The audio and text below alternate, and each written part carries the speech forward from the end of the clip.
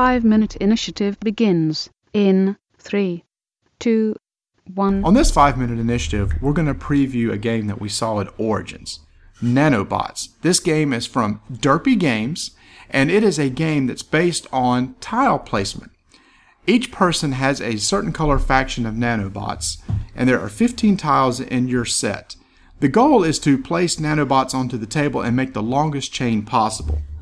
On your turn, you take one tile, you place it, and in addition, you have cards that you get at the beginning of the game. These cards give you special abilities that you use on the turn, and they can affect you or other people. For example, there is a burn card which says that you can discard a nanobot from the beginning or end of a chain. What that does is if somebody's running with a real long chain, you can say, I'm going to burn them, take them out of the game, and shorten their chain. You can do things like an Aegis card, which allows you to flip your tile over to where somebody else can't affect your card, so somebody couldn't target you for a burn. There are cards that allow you to twist nanobots in a chain so that you can break that longest chain, because they got to be head to tail in order to count for that longest chain. And then there's things like Grow, which allows you to put extra nanobots out on your turn. Now what happens, each color has a certain type of card that goes along with it. For example, the yellow has a card called Blink. And with the blink, that allows you to move a nanobot to a new valid location. Well, if you're yellow, there's a number on the card from 1 to 3, and you get to add 1 to that number that allows you to do 1 additional blink on that turn. If somebody tries to use a blink against you, that number is decremented by 1. Now that's pretty much a lay of the game, and we got a copy of it, and I was able to play with all my sons, and they wanted to give their thoughts on the game. So first, I have my 10-year-old Brett. Brett, what did you think? I thought it was really good.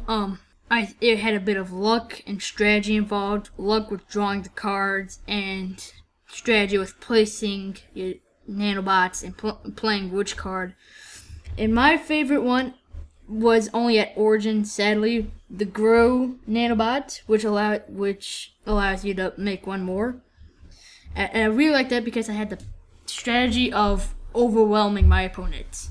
Okay, thanks. Travis? My 13-year-old. One of the things I like about it is a lot of my friends aren't very good with complicated rules, and these are pretty easy. And I was able to teach my friend in 2 or 3 minutes, and he was already better at the game than me. I also like how it is, like Brett said, use luck and strategy. But I also do like the fact that each little faction has their own special things. Okay, and then my 17-year-old Adam. I think this game is one of the better quick 20 to 30 minute games that I've played in a long time, actually, just because there isn't an equal mixture of luck and strategy, and you do have to think about it. And I feel like with most kind of shorter, lighter games like this, there isn't a lot of thinking involved, and it's kind of mostly luck and reactionary. But this one, you actually have to, as well as think on your feet, kind of plan ahead for what other people are going to do and what you need to do. Now, at Origins, we saw that the goal was to try to have a miniatures game, and they had some sample miniatures there where each faction was going to have their own style of miniature instead of a tile. And they initially had a Kickstarter project going involved with miniatures, but it didn't make because the price of the game was going to be kind of expensive. So what they've done is they've relaunched the game as a tile-only game. And I was wanting to ask you guys, does removing the miniatures from the game or replacing them from the tile affect the game any at all? I think it does. It's easier to just pick up and play. You don't have to make a miniature. You don't have to paint a miniature. You can just pick up and play. And a travel game. If I have like weak glue on one of my miniatures, I have the risk of it breaking. With tiles, they can't break, and it's an easy to travel game if you're on a bumpy road. Got it. Anybody else have any thoughts on the tiles? Does it affect the game at all? In this case, yes, I think it did, because this is, although it's a great game, it's not a game you want to pay upwards $70 for, which is like what it would have been if it were miniatures, right? And correct. Now that it's a tile game, I feel like it's a very good price, and you can you don't have to spend too much money on it, and it really is a good game for that price. Right. And like Brett said, the storage and stuff is true. You can throw all the tiles in the box and carry it with you, and you would have a bigger issue if it was with miniatures. Now, at this time, the Kickstarter still is going on, and it's going to end on August 13th.